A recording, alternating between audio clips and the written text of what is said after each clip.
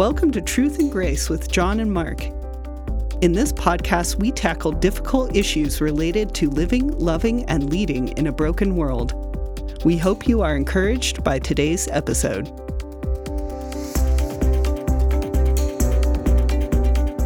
Welcome back to Truth and Grace with John and Mark. Always good to be with my buddy John Bailey. How you doing, man? I am doing fantastic, Mark. We have had a lot of snow. Yeah, some people say that in the past, I heard the other day that I guess if you take all of Colorado together, Right. worst or most snow we've had in 30 years. That's a lot of snow because Colorado already gets a lot of snow. Exactly. Yeah. So, and we're still, early on.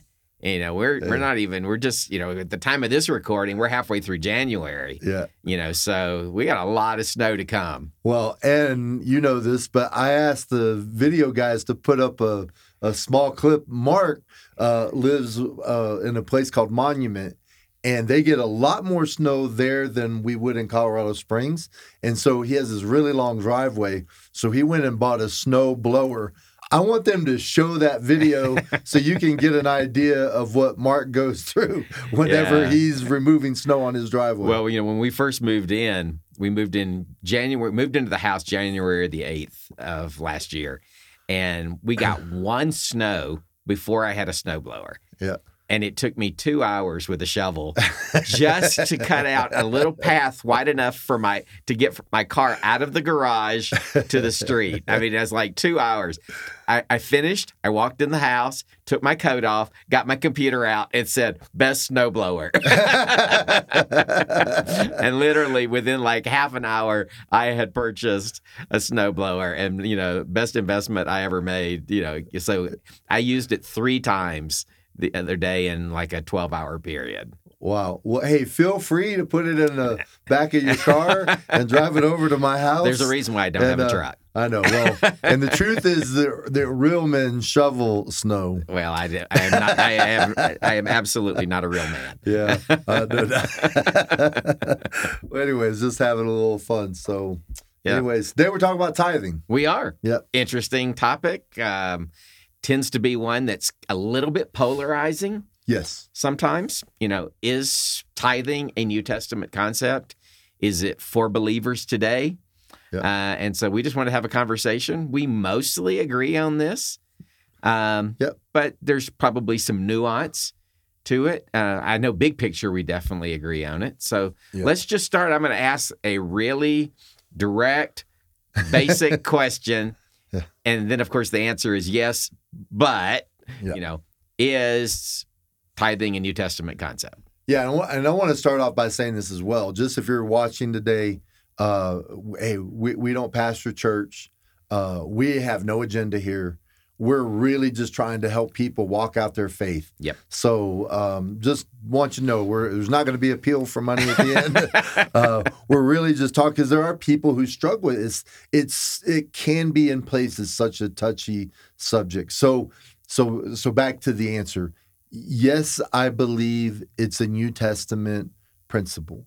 I do believe in tithing, but I do believe that the way that we tithe in the New Testament is different than the way that they tithe in the Old Testament. So in the Old Testament, blessings was always attached to something monetary. Sure. So the children of Israel, their promise was a piece of land. Money was the blessing. So everything was attached to that, and for many reasons. I believe that in the New Testament, I think that there's a slight shift. Jesus and anybody that's gone through this, he never said that tithing was wrong. He actually, at other places, he said when he talks about tithing, he certainly doesn't seem to be rebuking tithing as a part of a kingdom principle. However, when you go to places in the Old Testament and it says, if you don't tithe, you're under a curse, it then gets this idea that now God is cursing you because you don't tithe. I believe that in the Old Testament, you gave to be blessed.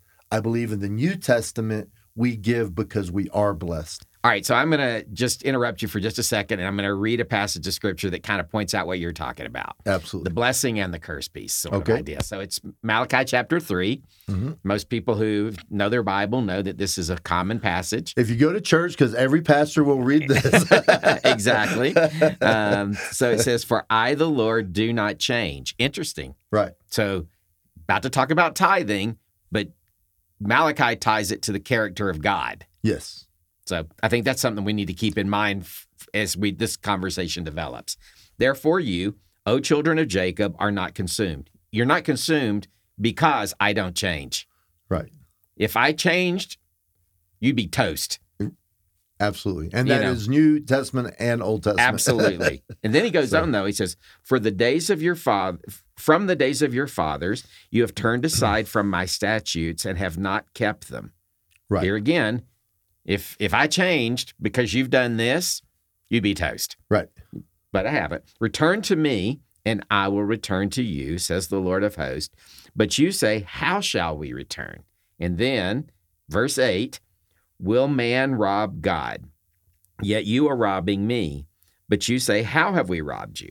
In your tithes and contributions. You are cursed with a curse." This is what you were just referring to. Right. "You are cursed with a curse, for you are robbing me, the whole nation of you. Bring the full tithe into the storehouse, that there may be food in your house, and therefore put me to the test, says the Lord of hosts, if I will not open up the windows of heaven for you and pour down for you a blessing until there is no more need." Amen. It's an interesting thing we have here because we have the curse. Right. So God, through the prophet, accuses the people of dishonoring him, robbing him. The strong words. Strong words, absolutely. You're stealing from God. Yeah, exactly. It isn't like you steal from your neighbor, maybe you get caught. Don't want to steal from God. No.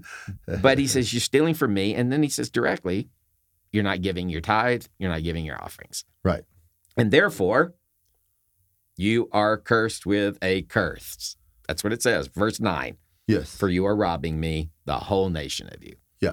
All right. So we have, in this passage, we clearly have blessing, we have curse, but we also have what we would kind of point to as New Testament grace. Yes. In that, because my character doesn't change, I've allowed you to stay, I've kept you. Yep. Even though you are robbing me. Right. I got every right to zap you, and yet I'm not, because my character is good, and so therefore you benefit from my goodness. But then he is also there going, and stop it. Right? Yeah. Oh, absolutely. Stop robbing me. Sure. So I am gracious, but I'm saying to you, so just to back up on a couple things. One, I would encourage anybody that's here. I do a whole teaching that we put on World Challenge on New Covenant. I would encourage you to do that. The first covenant and the eternal covenant is what is called the New Covenant. It's prophesied in Jeremiah. It's fulfilled in Christ. So you have Old Covenant, New Covenant. This is written under the Old Covenant, and in those times they were made right by keeping law. But then it comes back in verse 15, and it says, "But if you don't keep," and then it says, "all of the commandments, then you'll be under a curse." And then it lists these brutal curses that will rest upon you. Here's what changed, is that Christ fulfilled that old covenant law. It doesn't mean, though, and this is what I think that this is where you're leading with this, is it doesn't change the character and the nature of God and how he wants us to behave and live. He gives, therefore he calls us to give. That tithe was the benchmark in the Old Testament, and in the New Testament, we believe that we still have that, but we don't give to be blessed as opposed to being under a curse. We give in faith. We give because we are blessed. We give because it does belong to God. But the difference in that is I don't believe that if someone doesn't give a tithe, that now God has cursed them and now they're living under a curse. I think that's, in my opinion, that's unbiblical. I think that Jesus Christ is the blessing. And if you are in Christ, then it's not the money that you give that causes you to be blessed or cursed, but it's the faith that you have in Christ. And hopefully, as you grow as a believer, you understand the character and the nature of God. And so you give, but you give out of faith because you're trusting God with your resources. And then God promises when you behave that way and you live that way, not only will there be monetary blessings, but you will live a blessed life. I know that's kind of a shortened, it's not really a long theological thing. What do you think about that? Well, some people argue tithing is from the law. Right. And certainly tithing is pointed out in the law. It is completely in the law. There's no dodging that the law, the tithing was put into the law of Moses. Yes, absolutely. But it preceded it. Yes, That's the interesting part. Yes. So it preceded it. We have at least two examples here. So one, Abraham goes out, the people of his household have been kidnapped. Mm-hmm. He goes out, he's able to capture them, get them back. Mm-hmm. He brings them back. He goes to, he meets this guy, Melchizedek, and it says that Abraham tithed to Melchizedek. And then, of course, we have in the New Testament a reference back to this where it says that it's Christ. Yes, and the lesser ties to the greater. Yes. And so you have this pre-existing concept. We don't know where it came into Abraham's heart to give him a tenth. Yeah. But something flowed out of Abraham to give to this man this tithe, totally predating any biblical mandate for tithing. Sure. But I want to say this because this is where if you go, well, where did this come from? This is where it came from. Abraham is the father of faith.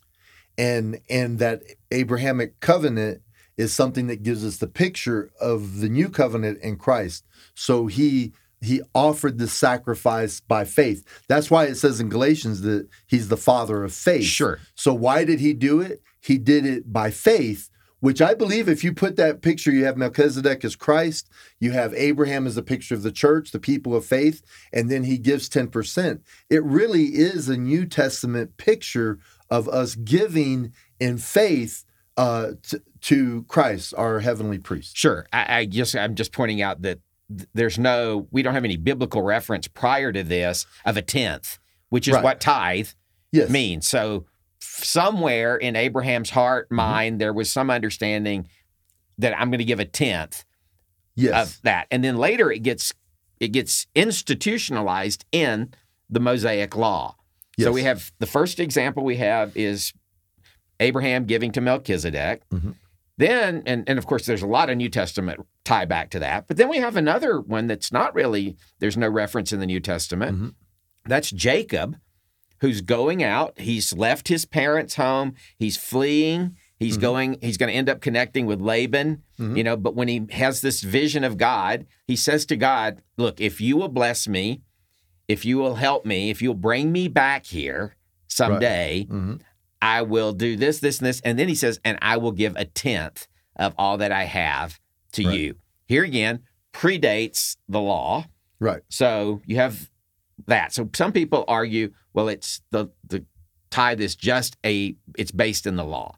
So part of the understanding, I think, is we have to understand it predates the law. Certainly is institutionalized in the law, but it predates it. Yeah. Then but you and I think we would agree on this. We've never actually had this conversation, but would argue or I would hold to the fact that Christ fulfills the entire law. We both agree on that 100%. Yes. And we would say that, at least I would say that we only carry forward in practice those things that Jesus validates or the New Testament validates. So we don't worry.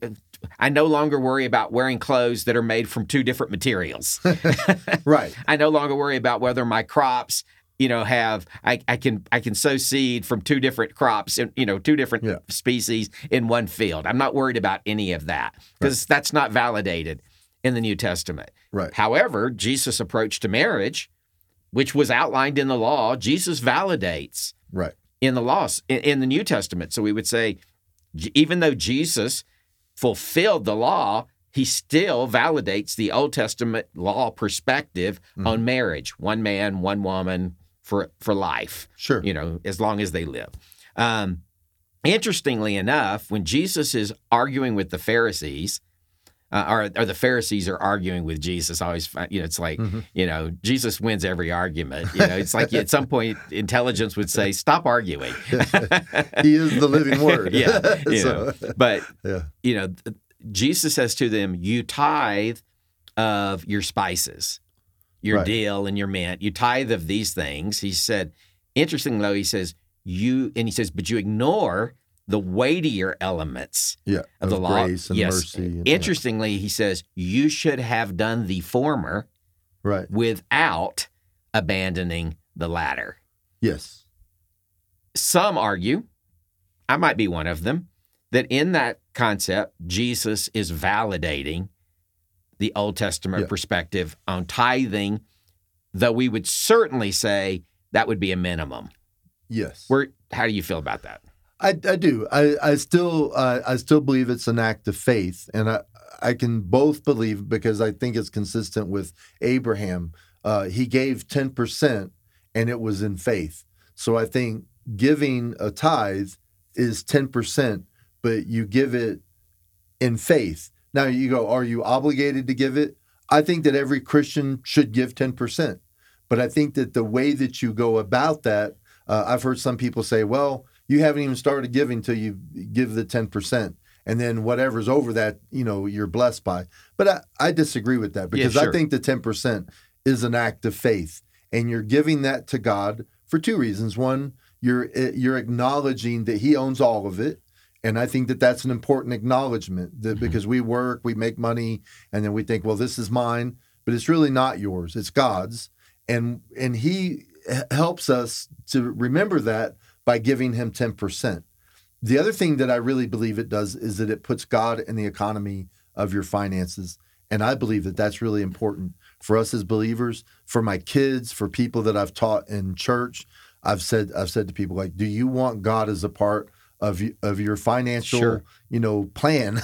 By faith, we are inviting God into our finances. Yeah. Absolutely. I do some investment with Northwest Mutual.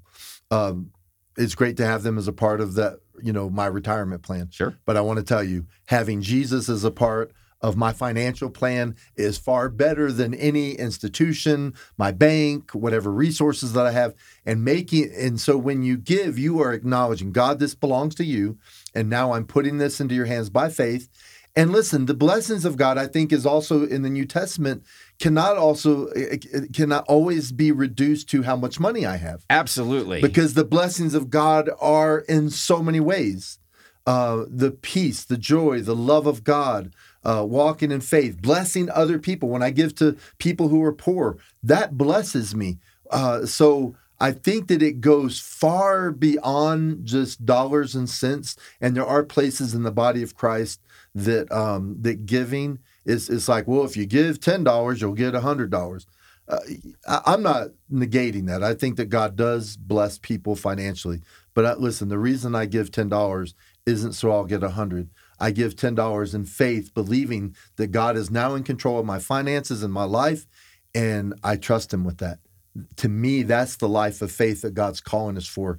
And tithing is only a part of that. Yeah. So here's a question. I'm new to giving. Yes. Let's assume maybe I'm a new believer. Yep.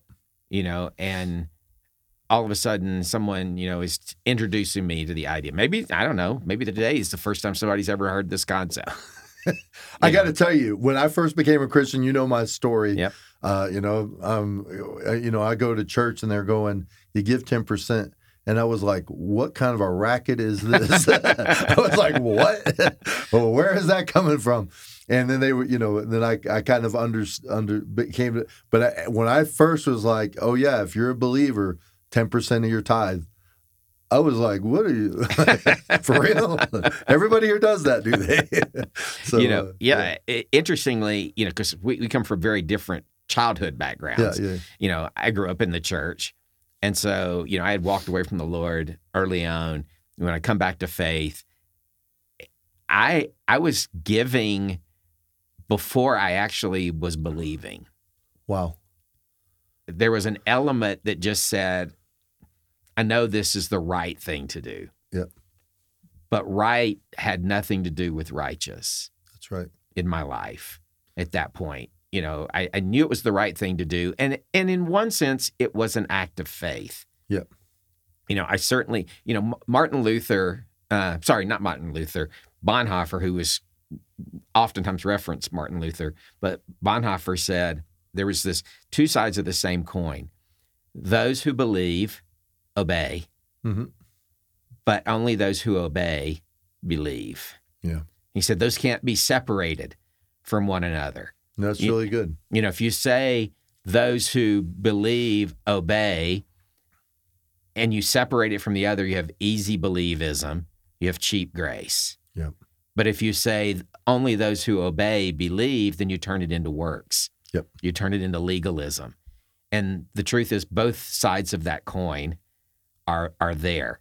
Yep. I can say God owns it all and use it as an excuse to give nothing. Yeah. Or I can acknowledge God owns it all and say, therefore, how generous can I be? Not how generous must I be, but how generous can I be? Yeah. And I think you would agree with this too. I mean, 10% to me is a starting point. Like I go, hey, 10, when you give that, but then, we've just put into our finances to give over and above that as we can and as able. But I think that's where the faith comes in. I will say this. I think it's really important for maybe people that are listening that maybe struggle with this. I had a pastor that I worked with for a while that said this to people, and I found it to be so helpful. But he said to people, hey, 10% may just blow your budget. Like when you come to Christ and now the obligation at the church is give 10%. And so he said this, and I found this to be really helpful. He said, you know what? Can you just get a marker of an amount, was 3% or 5%, and just say, God, right now, this is what I can afford. So I'm going to do 3% by faith, and I'm going to be faithful to that. But the next time I get a raise or money comes in, I'm not going to buy a boat or a car, but I'm going to take where my 3% is, and I'm going to keep moving that amount up as I can until I get to 10%. And when I get to that place, then you go, okay, the other resources you can do kind of whatever you want. But it at least you're moving in that direction. And I know that there's some people that would just say, give the 10% in faith and God will take care of it all. But you're talking to new believers. And for them, just taking the step of faith at 3% or 5% could be a really big deal. So that's maybe the level where they're at and trusting God with their finances. But don't mix up, if I get to the 10%, I'm going to heaven. Or, you know what I mean? Because I think that without saying it sometimes in church, we put so much pressure on the giving and the 10% that it can, without really saying it, but it can communicate that like God's going to be angry if you don't get the 10%. It's really the life of faith that matters. Yes. I would argue, or I would postulate, or whatever, not argue, but... You're an arguer. Yeah, it's not just for new believers. Yep. Because quite frankly, we got a lot of believers out there who've walked with Jesus for a number of years, who have not invited Christ into their finances. Yep. And they've got a mess. Yep. They're upside down, and they owe more than they could possibly pay back. They've lived off credit cards, because they didn't have the discipline to say no, instant gratification, and so they've gotten a mess of their finances. Yep. So I personally think in those kind of situations, it's almost irresponsible to say, okay, you're supposed to start giving 10% right now, because if I give 10% right now, I'm probably not giving chase. I'm not paying my bill that I owe. Yeah. So just like you said for the new believer, I would say that same principle applies to person who is in Christ, but has not been walking in wisdom as it relates to their finances. And a way of starting to walk in that is to invite him into our finances. And even though we read the Malachi passage, the one thing that I do think that carries over into the New Testament is that thing where he says, test me and see. It's the only place in the entire Old Testament where God says to the people, you don't believe me? Try it. I'm not just saying do it because I told you to do it. I'm actually saying give this a try. So I think if we, from a wisdom perspective, from a generosity perspective, from a growing perspective, if we invite people to say, look, my finances are a mess. And I'm sure there are people listening to this podcast whose finances are a mess. We live in a society where, they say the average American is, if they lost one paycheck, would go into insolvency. So, and that unfortunately carries over the church and the world. But we're just saying, acknowledge what God's done in your life. Though he was rich, he became poor so that we could become rich. Now, he's not talking about just material wealth there, but as we experience God's abundant grace, his mercy, and part of that is in our finances, then we want to respond back to that. We start with where we are. Where we are is where we are, in my opinion. We start there with the understanding, like you said, Lord, I'm giving you what I have right now. And it's an act of faith. 1% right now, for some people, is an act of faith. But I'm saying that as you bless me, I'm not going to just consume the seed. I'm going to grow in generosity with you. What do you think about that? Well, you've been at the church that I pastored. And so we started with 7 people. In 10 years, we baptized over 1,000 people. The church grew incredibly. And one of the things that we really taught, and financially, the church was incredibly strong. Though there was there wasn't a like beat people over the head to give money. We never one time did we go up and say, hey, if you really love Jesus, you'll give your money. Hey, if you're a good Christian, you'll give your money. We really taught people to fall in love with Jesus. Because when you fall in love with Jesus, it just becomes a natural byproduct. But we did have a lot of people, like you're saying, that came in with their finances upside down. We had different programs and things that we did to help people with their finances.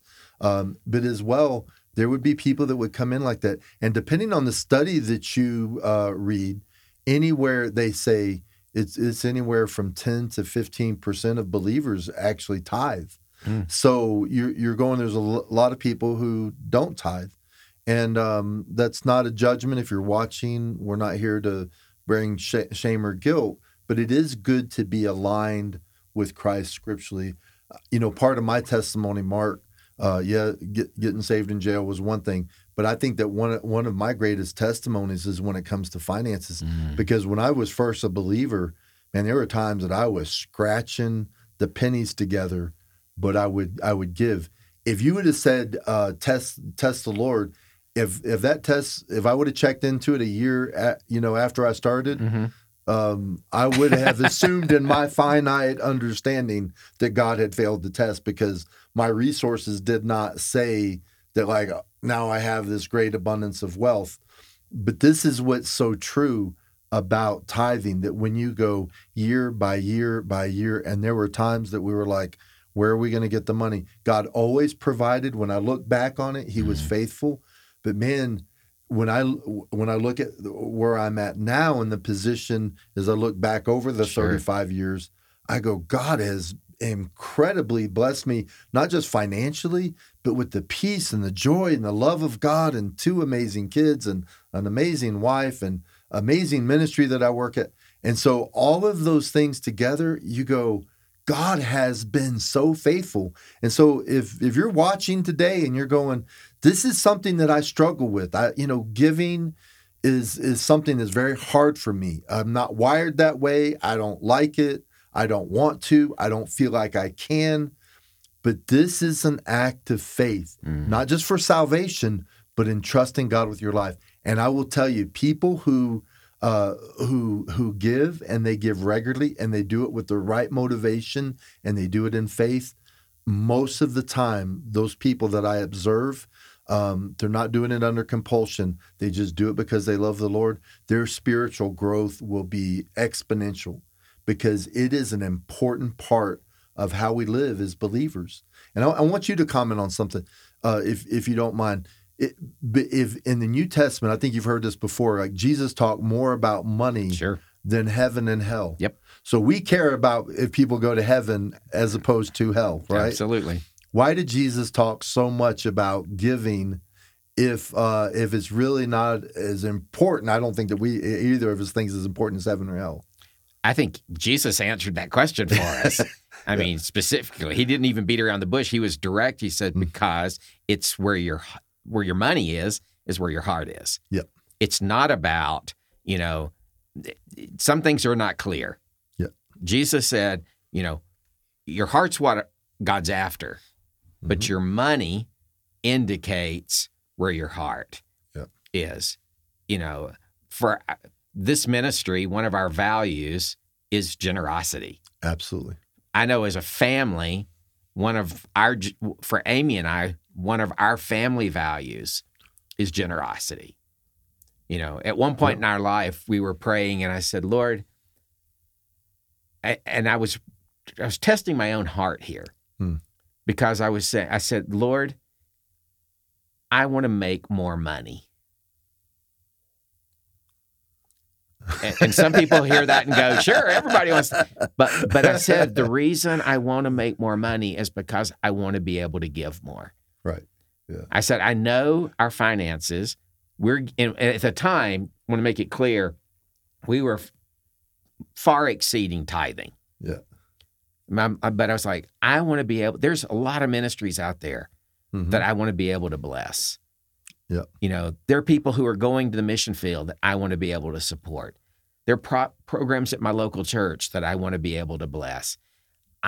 We are at our ceiling. Yeah. At least it felt like, we weren't in debt. We weren't, so we weren't given to Chase what we should have been given to God. Yep. We had done what we could do. We were being as generous as it felt like we could be, apart from having more money. Yeah. And so my heart's prayer, which I think was flowing from the right place, was, God, I want to make more money so that I'll have more money to give to you.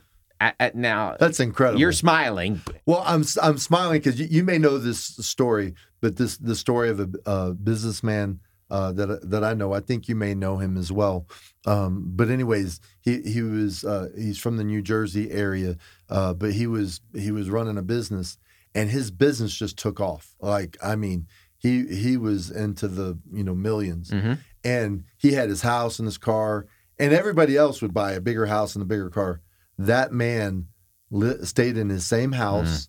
He kept driving his same car, and he took over $1 million a year, and he was giving it to missions, to reach unreached people groups, to take the gospel where it doesn't exist, to help widows and orphans.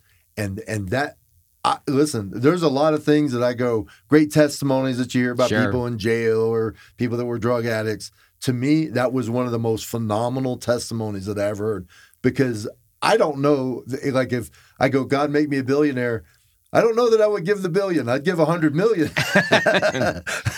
So, you know what I mean? But for that guy to take those steps of faith, and I think that in the New Testament, it talks about the gift of giving, and I pray for that.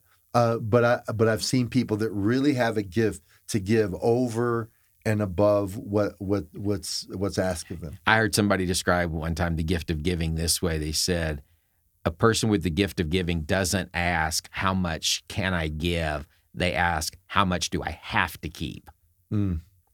So in order to survive, how much do I have to keep? And then everything else is on the table to give away. Yeah. And I thought that was a pretty good way of maybe describing that. That's really, something before we started, you mentioned too, and before we started the podcast, and I might want to get your thinking on this.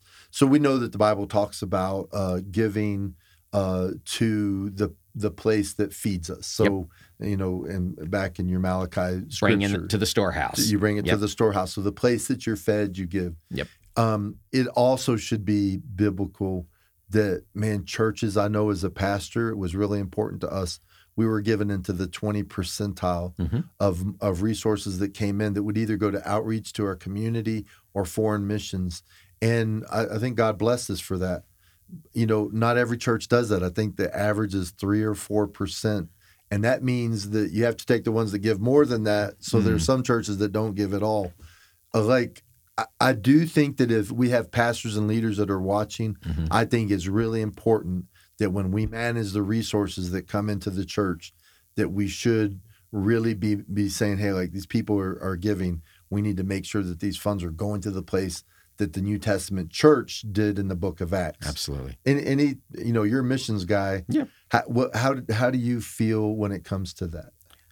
Well, I think it's a couple of things. One, I think it's just a good example to those in the church when the church itself tithes. So when the church sets a minimum standard of we're going to give away at least 10% of what comes in to something that brings no blessing, no tangible blessing back to us. Yeah. It's funny, isn't it? Because pastors would be like, hey, say to everybody in the church, you should give tithes and believe God for it. And then when they have to manage their own resources, it's like, well, we just don't have money for, giving to the poor and foreign missions and reaching unreached people groups. Well, all right. So let's go back to get your actual question there about where does the tithe go? Yep. So Malachi talks about the storehouse. Many people would make a New Testament reference to that it goes to the church, the local church. Yep. Certainly, I would see that part of that is where am I spiritually fed? Yeah. But the tithe went for multiple things. So one, it went to take care of the poor. That's why he said that the storehouse would be full, so then you could bless people that are poor. Yeah. So this is a bit controversial, but if my church wasn't giving to the poor, wasn't helping the poor, to start with, I'd start with a conversation, with the leadership there and ask, what are you doing? And if you're not doing anything, why aren't you doing anything? And if you aren't, and then how can we begin doing something? But if there's a resistance to that, I'm going to have a hard time staying there. Yeah. But let's assume that's not very often that's the case. But I think that's a major thing. So I look at my tithe should go toward the upkeep of the storehouse. Right. So in the Old Testament, it went to the upkeep of the temple and to the salaries, so to speak. The people who manage the storehouse. The people who managed the storehouse and the people who ministered in the storehouse. So the priest and such. Then it went to outreach. It went to the poor. So I look at those things and go, is my church engaged in all of those things? Right. So, and then I want to make sure. So, however, I don't know, maybe we have a different opinion on this. Maybe we have the same. If my church wasn't giving to the poor, I would have no problem with holding back part of my money so that I could give in a way that would go to the poor. Well, and we had a policy. Here again, not saying I'm holding it back to consume. I'm giving it out. Yeah, we had a policy at our church too. Is that we had a food bank, so we're weekly we gave away really a lot of food. But at the same time, if somebody came back and was like, "Hey, I need a light bill. Hey, I need my rent paid," we would help people a time or two. But most of the time, we would sit down and start to go, "Hey, how are your resources being used?" Because America. There are some poor places in America, and I don't want to negate that. And there are places that we did as a church, we should as a church, help people that are poor. But there's a lot of opportunities in America. Yeah. And I don't think it's good stewardship just to go to people hey, I can't make my boat payment, or can you help me out? sometimes you have to sit down and go, are you living within your means? That's not necessarily helping the poor. That's helping people who don't manage their resources. And so we would make it available to do financial planning with people to help them. And this is my heart for missions. But there's people around the world that live in places and they have no opportunity. There are no jobs available. And one of the things that we do here at World Challenge is we help them to grow their own crops, to sustain themselves. Now you're really helping to transform communities and with people that really are substantially poor. Well, one of the things we help when we go into these communities is we actually help them see what they already have. Yeah. Because if we ask them, what do you need? Almost always the answer is, we need money. Yep. And they're like, well, what do you have? And the answer will be, we don't have anything. That's why we need money. Yep. But we'll walk with them and actually help them discover, oh, actually, we do have resources. We do have things that we can use to produce more. And so I would agree with you 100%. I think one of the things for me, we kind of wrap this up a little bit. Yep. So much of this is about heart. It's about motive. Mm-hmm. I want to give. I want to be as generous as I possibly can be. As a matter of fact, I struggle with the concept of a stingy Christian. Yeah. When I see someone who is struggling to give, it makes me. I'm not the person who's been given the responsibility of testing somebody's faith. That's not what I'm saying here. Yeah. But I struggle with the concept of, do you really understand what God has done for you? Mm-hmm. If we really understand what God has done for us, then I don't know of any response to that other than generosity. Yep. Generosity with my money, generosity with my time, generosity with everything. And one of the blessings of giving is, if I want to get rid of, I can say all day long, I don't want to be greedy. I don't want to be greedy. I don't want to be greedy. I'm probably going to be greedy. The greatest way for me, I've discovered in my own life, to fight greed is by giving. Yep. I can't give and be greedy at the same time. Generosity and greed are absolutely incompatible neighbors. Well, and as a believer, and I think that this is, again, wrapping up what we're saying, it's taking on the character and the nature of Christ. Absolutely. And God so loved that he gave. And there is that part that we start to go, hey, as a believer, I want to be in a position to love and then to give. And listen, it's not always easy. There's some people that are making big paychecks and they have a lot of money and they're giving out of their abundance.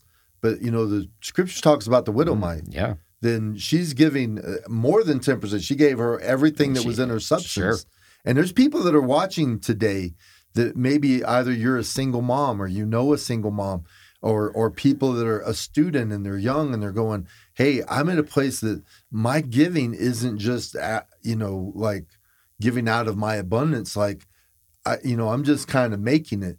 But if you can learn at that early stage to be generous and take on the character and the nature of God, the blessings are exponential. Yeah. And I think that, as we're concluding here, maybe we'll have you pray for everyone. I know that this is early on in your life was a big struggle when it came to finances. Yeah, and, not out of desire, but out of my finances were a mess because I'd been living by the pattern of the world. Yep. And, I knew God wanted me to, I had enough of understanding of Scripture that I knew God really did want to bless my finances. Yep. And part of what he did by that is he helped curb my appetites for other things. Yep. I no longer sought my happiness in the things I possessed. And as my appetites shifted, it freed up resources. And so there was this upward lift of the gospel. Yep. My life got better financially. Yes, I was giving, so it didn't make sense mathematically. Yes. I was giving away part of my income, and yet my standard of living was actually going up. Now, I would be dishonest to not bring up the point. I've lived in a part of the world where Christians are oftentimes discriminated against greatly simply because they're a person of faith. Yep. Blessings in their case certainly means something other than material blessing. Yes. Because some of them live actually very, very poor. Yeah. And yet they have a smile on their face and they have joy in their heart. Amen. Because interestingly enough, I heard years ago somebody said, the more that we own, the more that owns us. Yeah. When you don't have much, you tend to be more grateful for what you have. That's incredible. We don't want to make the mistake here today of equating blessing purely with money. 100%. So I'm going to summarize this, and I'm going to have you pray. Please. Just to summarize a little bit. Hey, tithing predated the law. Melchizedek, through Abraham, the man of faith. Yep. Great, understanding. The tithing is a part of the character and the nature of God and people of faith. And so, yes, it was a part. It was institutionalized, as you said, in the law. So, yes, it was a part of the law. But the law is perfect. The weakness in the law was always in man's ability to keep it. But the law is perfect because it represents the character and the nature of God. So one thing that you see all through the Bible is that giving and tithing is attached to the character and the nature of God. And so when you come into the New Testament, Jesus affirms it, affirms tithing. Then you have great places of Paul instructing people to give even over and above, to bless and to help other people. And so when it comes to giving and tithing, we give in faith. We give to help with our understanding and God's, knowing that we understand that it all belongs to Him, and now we are asking Him to participate when it comes to our finances. It's an acknowledgement by faith that you own it all, and that listen, God can bless me more with 90% than how I could spend 100%. And so, if you can attach it that way, and if you're at a place and you go, it's just hard for me to do at the level that I'm at, then take a place, 3%, 5%, and begin to take a stand and do it consistently. Yeah. And watch God move in your life, in your finances. And I believe that people like that will flourish spiritually. Yeah. And so can you close us out here and then pray for us, Mark? Yeah, absolutely. Father, today, John and I, and we hope everybody listening, we just want to invite you more and more into every area of our life, Lord, and certainly that includes our finances. Money isn't evil. The love of money is evil. We need resources, Lord, but we also want to live our lives according to your kingdom rule, Lord, and certainly generosity is part of that, Lord. Today we ask for those who are struggling in this area, Lord, we pray that you would help them to lessen up their hold on resources so that they might trust you more. And Lord, we do pray for blessing, not just, we're praying even for material blessing. For those who are testing you, as Malachi said, test me and see if I will not open up the windows of heaven. Lord, we acknowledge you have already opened up the windows of heaven in every area of our lives, Lord, and we just rejoice in that. Help us to walk in those blessings, we pray in Christ's name. Amen. Amen. Join us next week when we are going to deal with lust of the flesh, the lust of the eye, and the pride of life. Now, that may sound really negative, but we're actually going to present it from a way of helping you to live a life that's pleasing to God, that actually brings joy into your own life also. So join us next week. In the meantime, make a comment on YouTube, like us wherever you're at, share this content if you think it's a blessing to others. We look forward to being back with you next time. Thanks so much for joining us. We know your time is valuable, and we're so thankful you chose to spend it with us. The Christian life is not one we can live alone. Here at World Challenge, our constituent care team is here to pray for you. Give us a call at 1-833-WC-PRAYS. That's 1-833-927-7297. John and Mark will be back next week to offer their insight into how believers can live, love, and lead well in a broken world. We'll see you next time.